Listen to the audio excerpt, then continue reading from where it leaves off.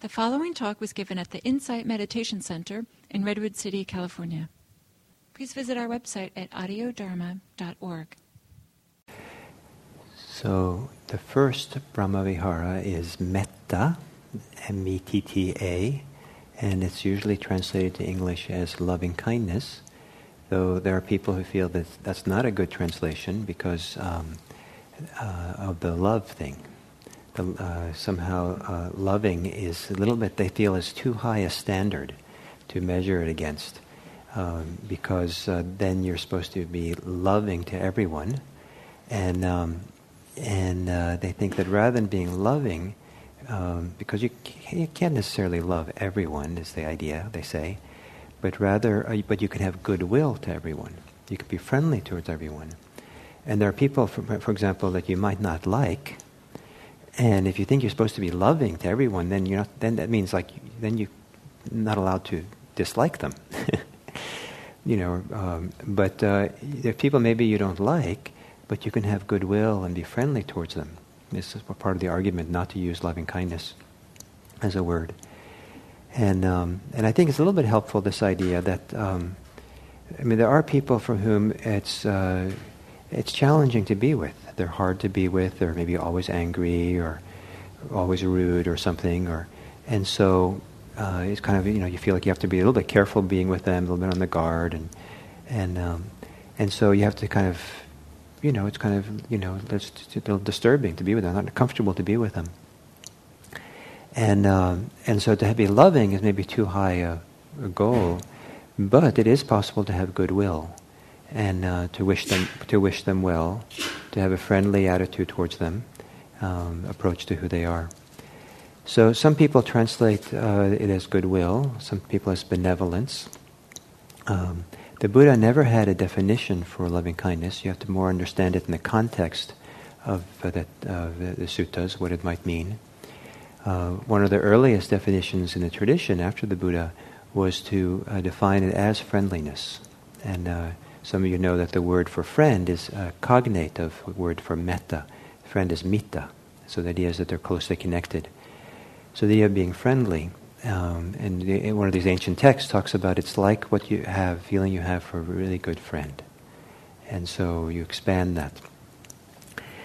And one of the, it seems, I would say, in my interpretation of these ancient texts, ancient teachings, is that we take a very basic human way of relating to others, that are, and then we expand it outwards to become more and more universal. So it's okay to have people that you have primary relationships with, to have goodwill, love, familial feelings to people. It's fine to have those things, you're not denying those. But then you take that, and rather than limiting it to those people, the idea is to expand it outwards to include more and more people. Not just your family, not just the people you're particularly friends with, but then to your neighbors, to your wider community, beyond your ethnic group, beyond your national group, till it becomes everyone, universalized attitude of. So the idea of universalizing our innate capacity for goodwill is part of the direction this practice is going. And then also after the Buddha, seemingly, the other kind of reference point for this kind of goodwill is the care or the goodwill, the love that a mother has for a child. And whether that's too high a standard or not, or is it really the appropriate reference point, we can argue it, but some people find it very meaningful, the kind of paternal feeling. The problem with that is that if you go around having paternal feelings for everybody else and your friends, it probably sets up a little funny dynamic. And so you're the parent, so the earlier idea of it being somehow more connected to a friendship is more of a sense of equality, and everyone's equal rather than someone who's a parent looking down at the kid who needs help. So it's meant to be something which is something that we're universalizing, and in that regard, the first feelings of contact, love, goodwill that happens between people happens right when we're young children, babies. The connection with parents, in fact, or siblings or family. And then as we grow up, then it starts being expanded. The little kid starts having feelings of goodwill or friendship towards their friends, their playmates in school. And then at some point it gets a little more complicated as we get older, because then hormones kicked in. And so then there's other interests that kind of get connected to the goodwill, the friendship, the love. And not to say that it's wrong to have those things happen, but then it tends to have, romantic love tends to have an exclusive quality to it, or it's not exclusive, at least it has a directed quality. Some people say projected quality, where it's directed towards people, whereas in the general approach to this goodwill that the Buddha emphasized, it's kind of in some ways undirected, in the sense that it's not excluding anyone else. It's just an open field of goodwill that people might walk into and be the recipients of, but the idea is it's not evoked because of the people that are there, who they are so much, as it's just a state or quality of being. So for me, when I was introduced to this Buddhist practice of loving kindness, of metta, I was disinterested in it, is probably say it mildly. I had come from a Zen training for 10 years, and in Zen you don't do anything sentimental, and you don't do anything artificial. You don't try to make something happen. You just be, and accept things, but you don't try to. And so when I first heard about this metta practice, that's how I was introduced to it, through the meditation practice on it. It felt artificial. You're kind of making something happen rather than just being with how things are. And you're also, it's too sentimental, it's whatever. And so I basically ignored it for a while. But what happened for me was that as the mindfulness practice developed for me, one of the things it does is that you encounter the resistance, the limitations, encounter the blockages that exist within you. And as those blockages started to dissolve through the mindfulness practice, then it felt kind of like the crust around the heart fell away, and then the heart was just there in its own radiant, sensitive way. And then in that space, then what welled up in me was a strong feelings that identified with what the teachers were talking about when he talked about loving kindness. And what was nice, what stood out for me was, when it first arose for me quite strongly, it didn't have an object. It wasn't dependent on thinking about someone in a particular way to kind of that if I thought about them that way, then, or that part of them, then it evoked my loving kindness. It just didn't need people. I didn't need people to have love. And it just kind of radiated and was just there. And that became my kind of entryway to this practice of loving kindness. And now I cherish it. I think it's a wonderful practice. I don't think it's artificial. I don't think it's sentimental. But rather it's kind of just tapping into a natural capacity of the heart that is there if it doesn't get blocked.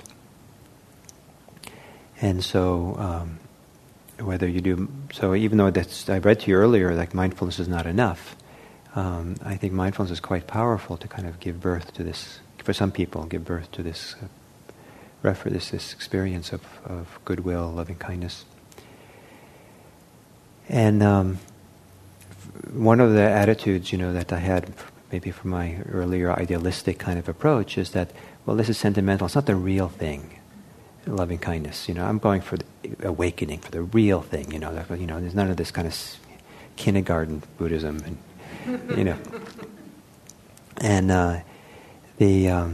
but in fact, I think it's the opposite. Is that the more developed and mature a person comes in this practice, the more their being, their quality, how they are, the disposition is characterized by the capacity for warmth, human warmth, and that warmth takes the form of different forms. It takes the form of loving kindness, compassion, sympathetic joy, and equanimity. And that you find in the suttas repeatedly places where the Buddha describes a path to liberation, to awakening, that goes through loving kindness, that uses the BrahmaViharas, to get right up to the edge of liberation. And so it can be not just second-rate Buddhism, it's first-rate Buddhism because it can take you all the way to liberation. So it's very important in this early tradition. So I want to read to you a couple of passages from the Buddha. And the first is a sense of this radiating. Nowadays it's called radiating metta, where you radiate it out, to glow it out from you, without necessarily an object. You just kind of establish it and radiate outwards. One abides, pervading the east, with a mind accompanied with loving kindness, and likewise the south, the west, the north, also above, below, horizontally, everywhere. And all over, one pervades the whole world with a mind accompanied with loving kindness. Extensive, expanded, limitless, free from hatred and ill will. So when it's well developed, and here I think most people say that these kinds of passages refer to meditation practice, where you develop this and it grows in you, and it becomes this so powerful, it seems like it spreads in all directions, expansively and unlimitedly in all things.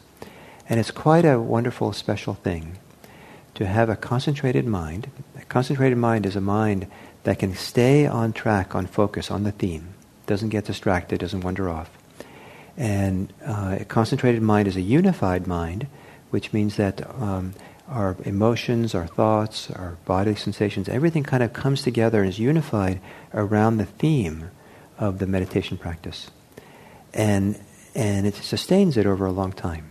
It's kind of like the theme is like all there is in the universe when you're kind of really focused and absorbed in this, whatever you're focusing on.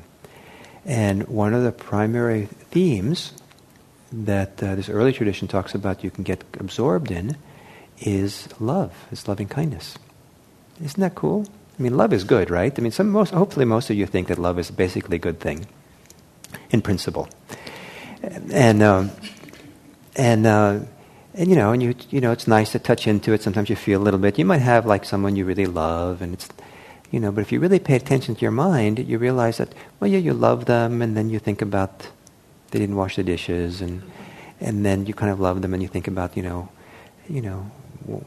what's on Hulu, and then you wonder what's for dinner, and then you remember the person, and you feel some good to them, and then you realize whatever. You're kind of the mind's jumping all over, right? And but in strong meditation practice, mind doesn't jump around. It doesn't get distracted. It's just there. And so for a period of time, your whole experience, in a boundless, open, consistent, continuous way, is love. Now, isn't that pretty cool? That there are people who can do that? I think it's pretty cool. And we all have the capacity for that, to do that, if we practice. It's not easy to do, but this is, it's a strong form of meditation practice.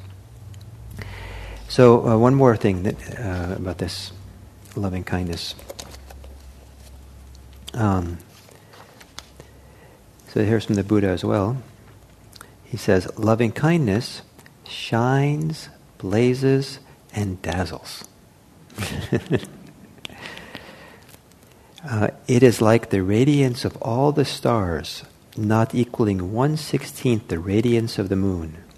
Surpassing all the stars, the moon shines, blazes, and dazzles. It is like the sun on a clear autumn day, overpowering all darkness. Overpowering the darkness, the sun shines, blazes, and dazzles. It is like the morning star in the pre-dawn darkness. The morning star shines, blazes, and dazzles. Kind of a nice image for loving kindness. Shines, dazzles. Shines, blazes, and dazzles. So these are kind of, high, kind of exalted language to talk about it. So now I'd like to bring it down to earth. And so metta. Metta, goodwill, kindness, benevolence. friendliness, a friendly attitude towards others. Each of you, I hope, has a reference point for some way of being in the world that corresponds to something like that, some feeling of goodwill, of friendliness to people that you've experienced, and maybe one that doesn't, as in the meditation practice, it's not necessarily because someone's your friend, but maybe you've been out among strangers, and for whatever causes and conditions came together, you just were relaxed and happy that day, and ready to kind of turn towards someone and just be friendly, and or have goodwill, or you were downtown, and going about your life, and you saw some stranger to town, someone who's never been to that town, and who's lost. And they ask you for direction, and you're just happy to stop and stand there and offer them direction. And after you've did the simple thing, you realize that just felt good. It just was a nice, simple, clean act of goodwill. And so what I'd like to ask you to do is to form groups of 4 and discuss among your group what you've learned so far in your lifetime of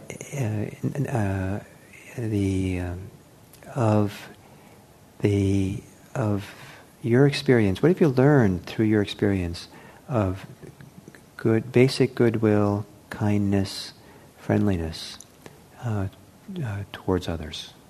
Of having basic kindness, goodwill, friendliness. What have you learned?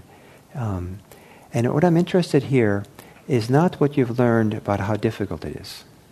I've learned, yes, but there's all this, What I'm interested in if you're sharing, and kind of open the field in a nice way. I think it can be done realistically. I'm not trying to deny that it's difficult and there's challenges. But some people have all of us, I think, have a very strong tendency sometimes to focus on the difficulties in such a way that it kind of limits us from really getting into a topic and opening up to the fullness of it. So what I'm interested in is you talking about it from a positive point of view. What have you learned in a positive way, in a helpful way, in a good way, that helps you to feel this way or to have this over your lifetime? And so have groups of 4. And the idea is not to talk for a long time, each person. You don't have to take a long story to get to the point. You have to tell a story, try to do it short. And the reason for relatively short is that what you want to do is you want to go around the circle and give everybody a chance to speak, and then be influenced by what other people say. So by the time it comes back to you to share again, you've been influenced by the others in the sense that they said something that reminded you of something, and you understood it in a different way. And then you find yourself surprised that now, oh yeah, there's another way I hadn't realized that, but I learned this other thing. And then you share something new, maybe. But you don't want to spend a lot of time talking again because you want to learn from them. And you don't want to convince them how great you are. So share enough, do your part, your generosity, share something you've learned, and then take in what they say and see if when you come back to your turn again, what you offer next. And hopefully we have a number of times to go around and around, and learning from each other and hearing and seeing where kind of the group mind, where it goes in this kind of round and around. And I think it's best not to have any crosstalk, just to kind of go around and hear each other and do it that way. And then at the end, I'll ring the bell, and then you can have a little bit of time to talk about what that was like as a small group, and then we'll do the same thing as a big group. Is that clear enough? So I don't know if we're in a multiple of 4 here. So what I'd like to propose is that if you don't find a group of 4, walk towards...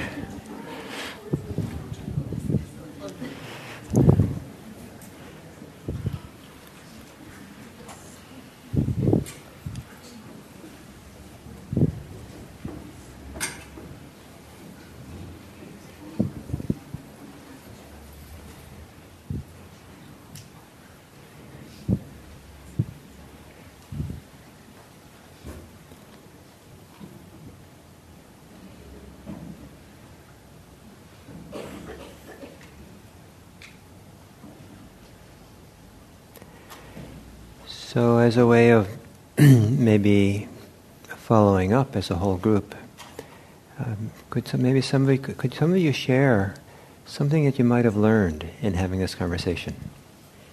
Anything you learned? Anything you were surprised by? Anything?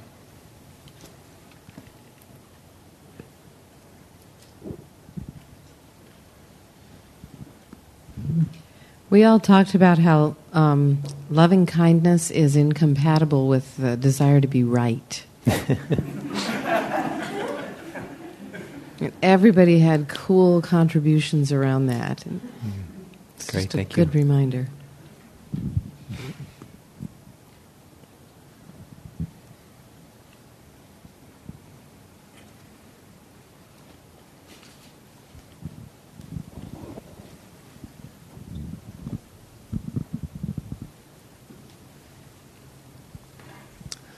One of the things that we talked about, which is that loving kindness seems to have to begin with yourself. Great. Thank you.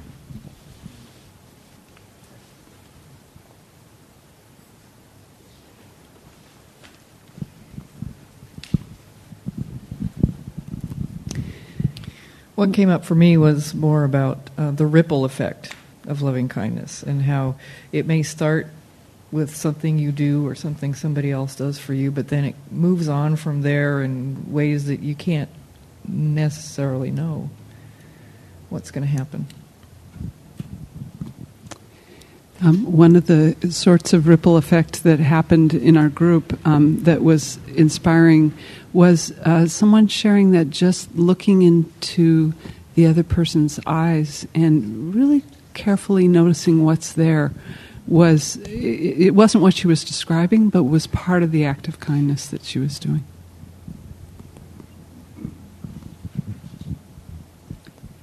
So in our group, we talked. We all experienced. Most of us experience a sense of a protective shell that keeps us from being kind and receiving kindness, and noticing how often that happens. Mm. Thank you. So one of the kind of learnings I had was that life provides us enough opportunities to be kind every moment. Whenever we are aware, there is always a chance to be kind. It's a choice we make. Yeah, it's a choice we make, yeah. Yeah. Great, wonderful. And is the corollary also true that ill will or is also a choice? And then I wonder if being closed, is that also a choice? Yes? I was delighted to discover that I'm not the only one who has difficulty having these wonderful warm feelings all the time. But that wasn't the topic, remember? You're supposed to... It's those other people's fault.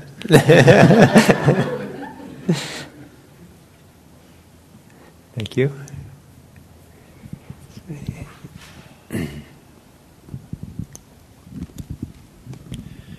I was aware that sometimes it's really hard to have loving kindness when we're feeling hurt by someone, and it's a long process. And we talked about how it's progress to go from ill will to neutral, and then remembering what you were saying, in your experience, neutral is not enough. And even knowing that it's not always easy to move to a loving kindness place. But I wonder, in the circumstance of someone who's hurt you, whether the word loving kindness puts too high of a bar for what metta could be, and maybe it's easier to have goodwill rather than love.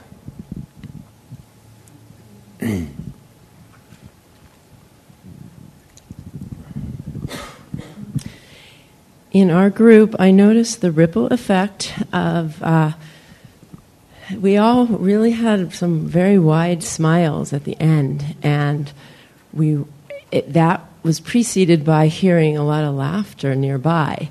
And it didn't start out that way. Also, one of our members mentioned how warm she felt, and we all kind of tapped into how our bodies had changed during the session. Nice. Oh.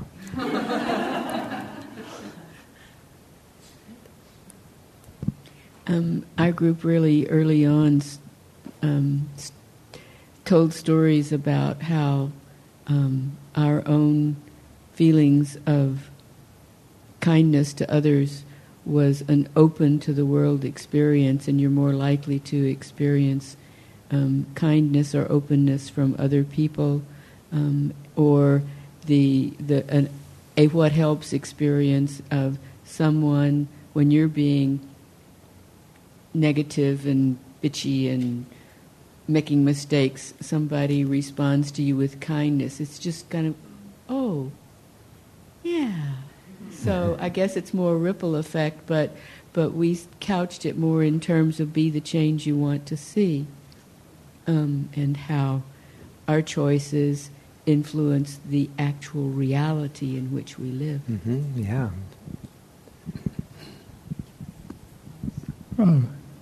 Please go.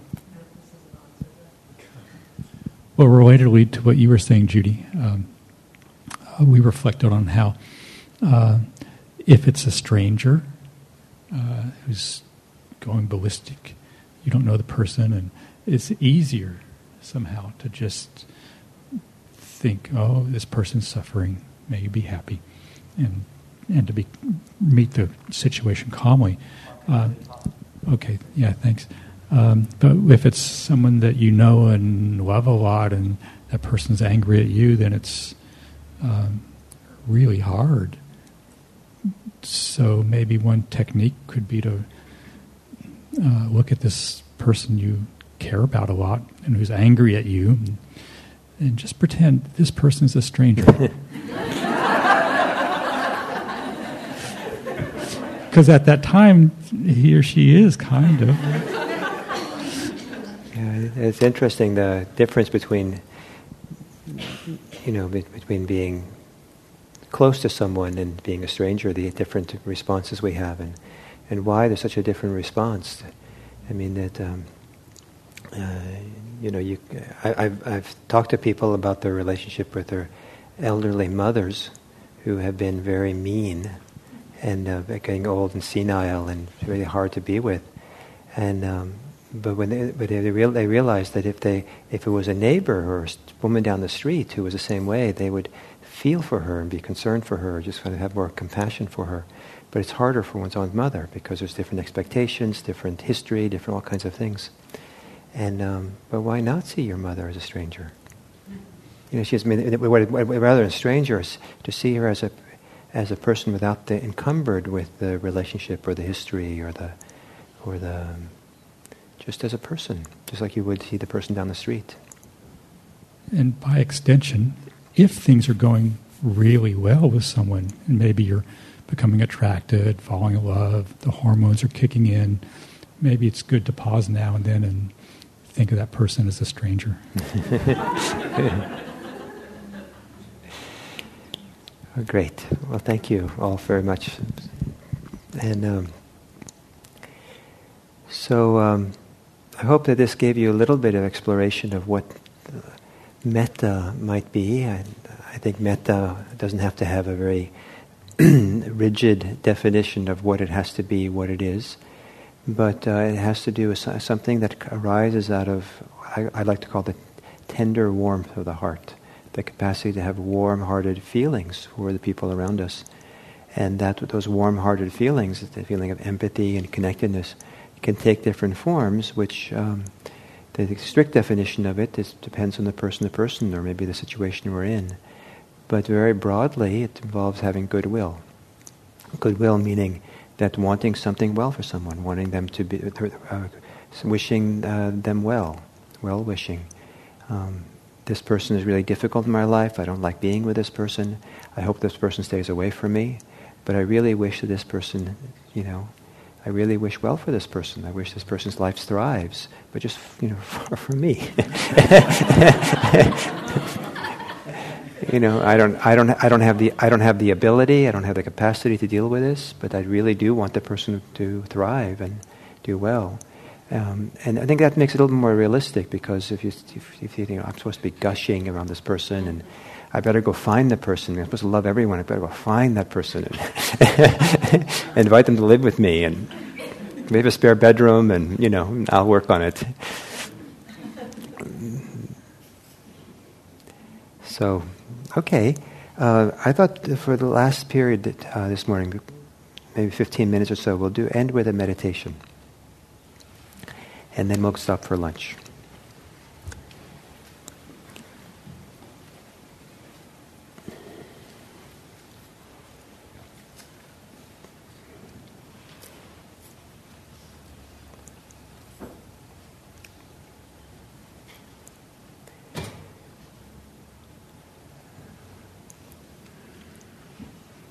So if it's helpful for you, you might see if sitting up tall and straight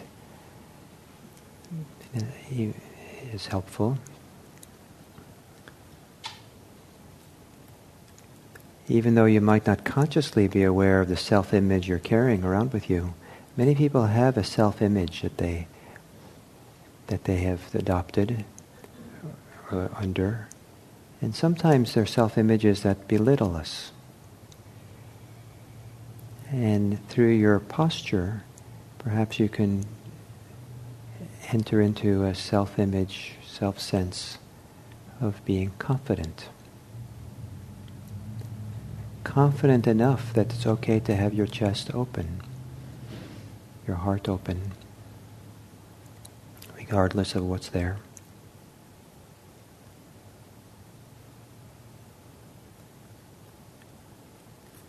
And then take a few long, deep breaths, relaxing, letting go as you exhale.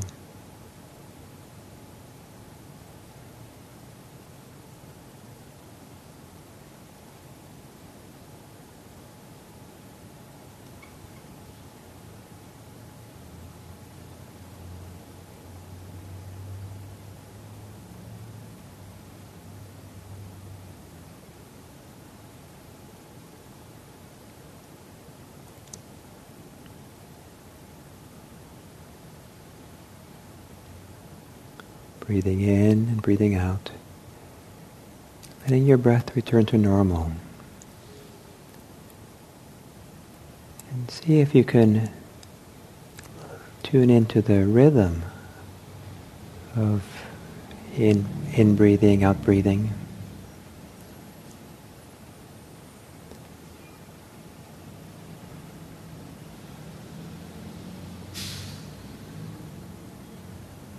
And if it's easy, see if you can bring some ease into that rhythm.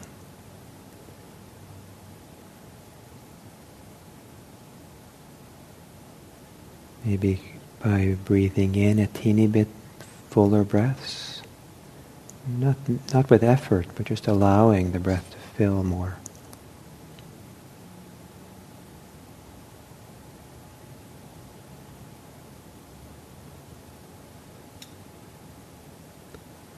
Perhaps by letting the out-breath, exhale, be easy. So it takes care of itself. No effort to breathe out.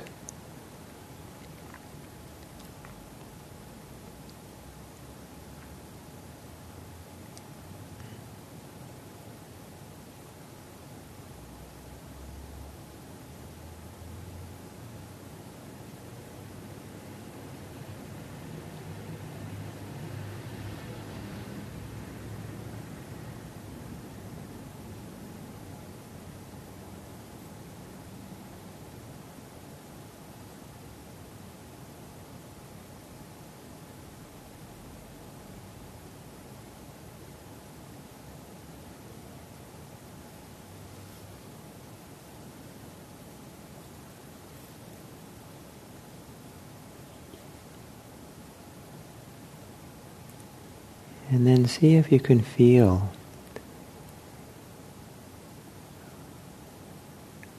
your heart area the area around your heart or your chest, or wherever in your body that you identify with your capacity for empathy and caring, kindness.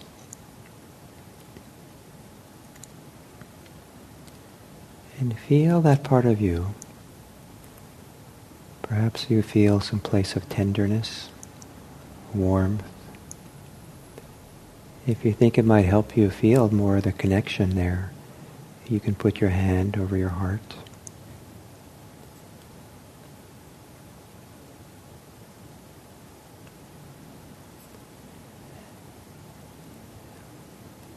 And feeling maybe the movement of your chest. Breathing in and out, imagining your breath moves in and out through that place of warmth or tenderness.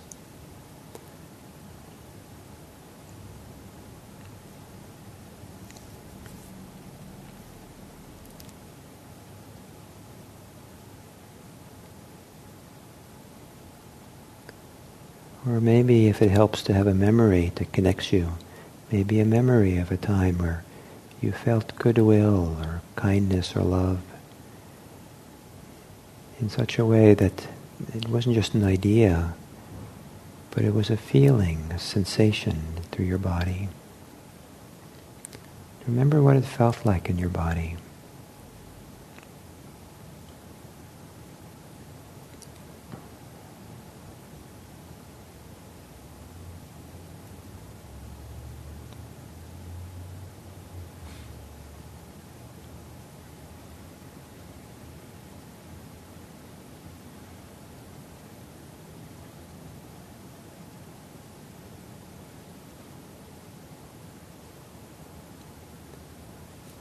And then see if you can bring to mind some living being for whom it's easy for you to feel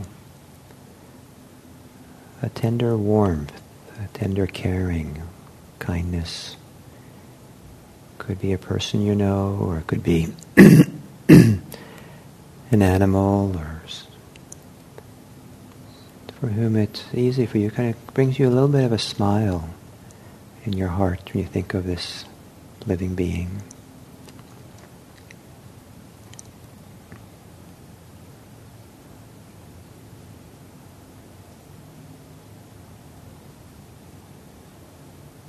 And imagine this living being sitting here in front of you.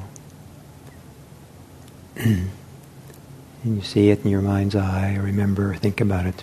And that your heartfelt warmth or kindness or goodness somehow opens to this being in front of you.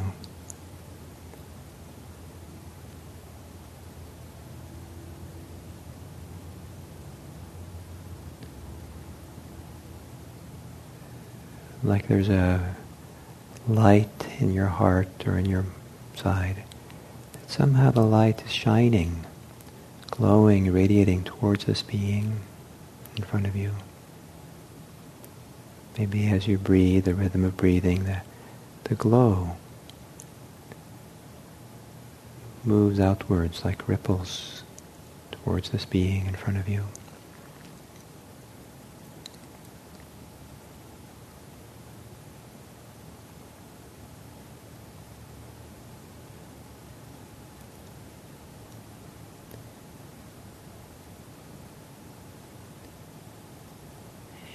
And then imagine that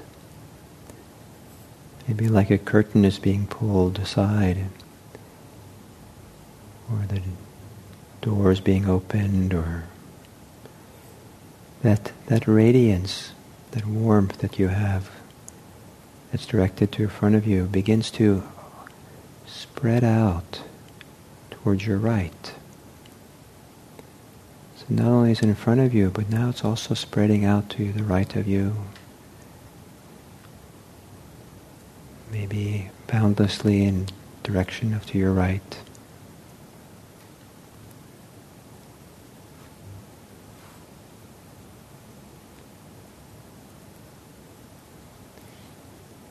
And that the glow continues to open up, the curtains keep being pulled, and around your back, from your right side, now including radiating backwards.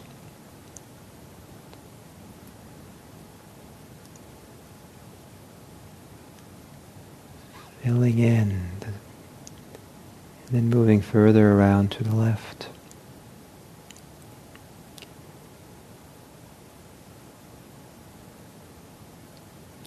And from the left to the front, to the whole, all the way around, 360 degrees. There's a radiance, like a light bulb which is on, that shines in all directions. So the tenderness, the warmth, the goodness, the kindness of your heart just is and radiates, moves out.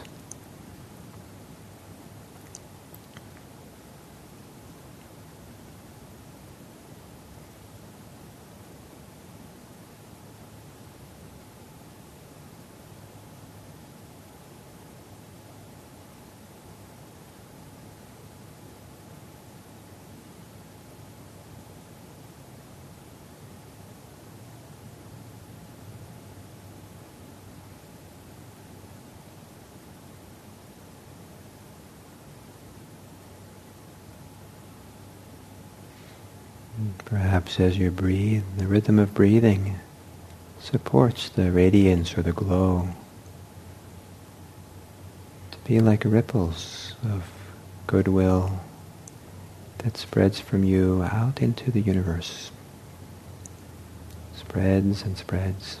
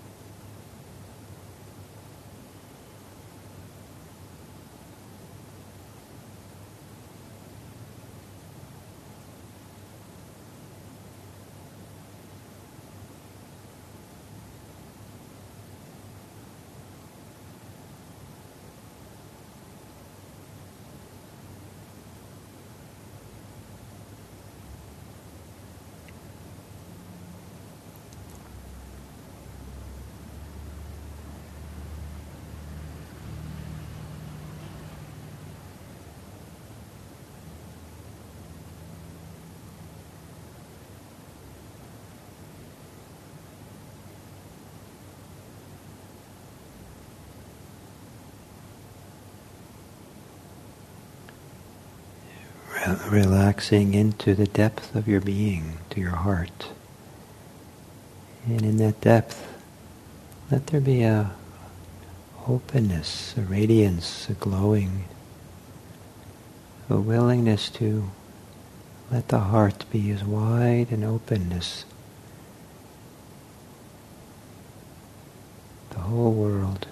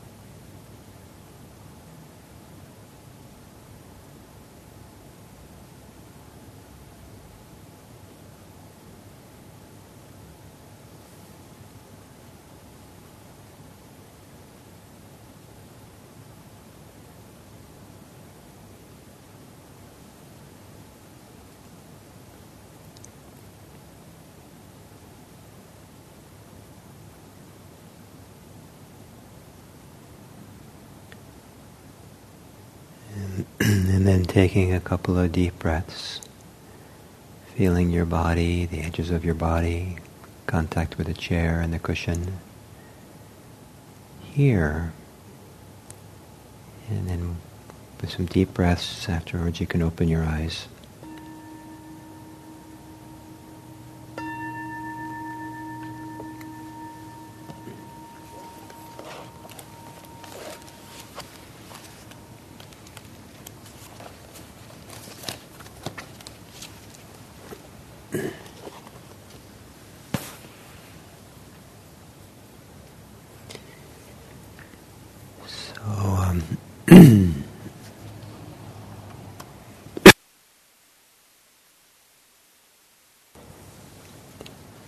You know, in Buddhism there's monastics, and one of the lifestyle choices for monastics is they're not allowed to have any money.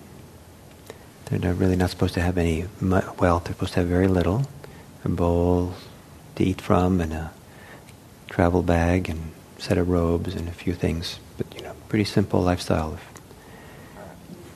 voluntary simplicity and poverty even.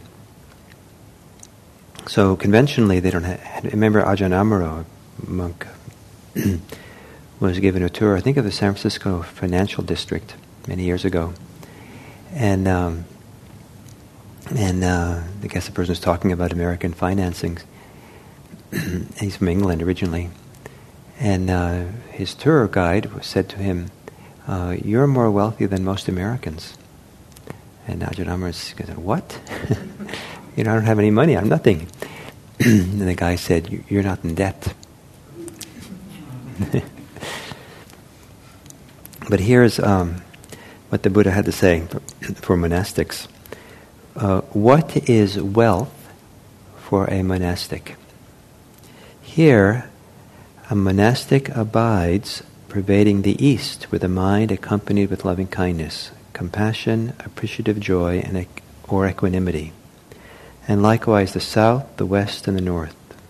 Above, below, horizontally, everywhere, and all over, one pervades the whole world with a mind accompanied with loving kindness, compassion, appreciative joy, and equanimity.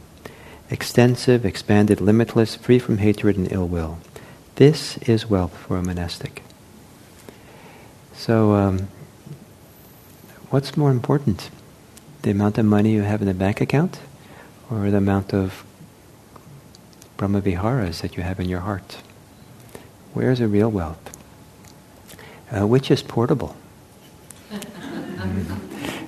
Which is going to kind of maybe more likely to stay around in a more reliable way? When I was in Burma, they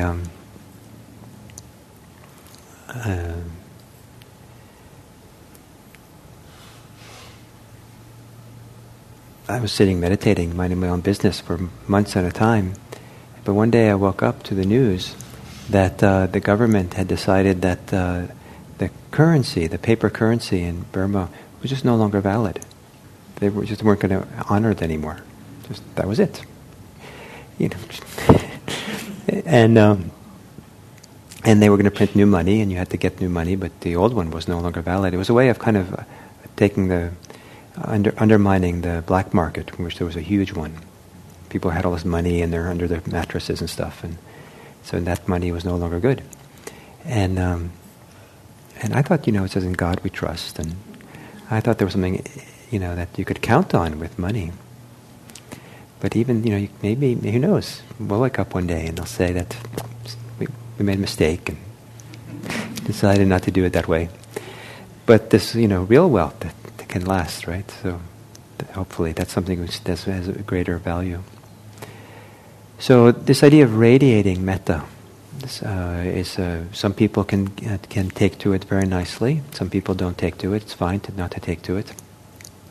Some people find it more helpful than the kind of directed metta where you first do oneself and others and friends and neutral people and enemies.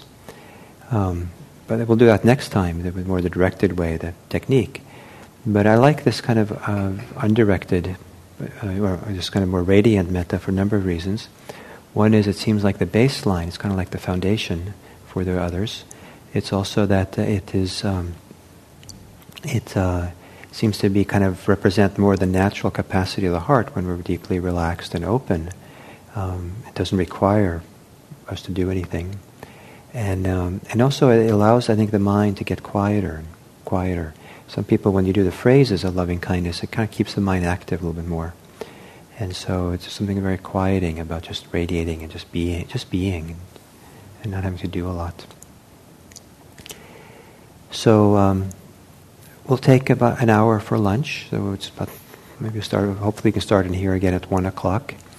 Those of you, there are people here, plenty of people here who have been here before, so they know to take out folding tables and chairs, either in the outer hall, or if they think the weather is nice enough for it, you're welcome to take the folding table and the chairs and take it out in the parking lot, and there's plenty of space there.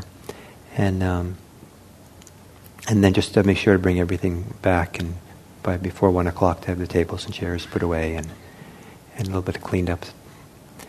So enjoy your lunch. Thank you.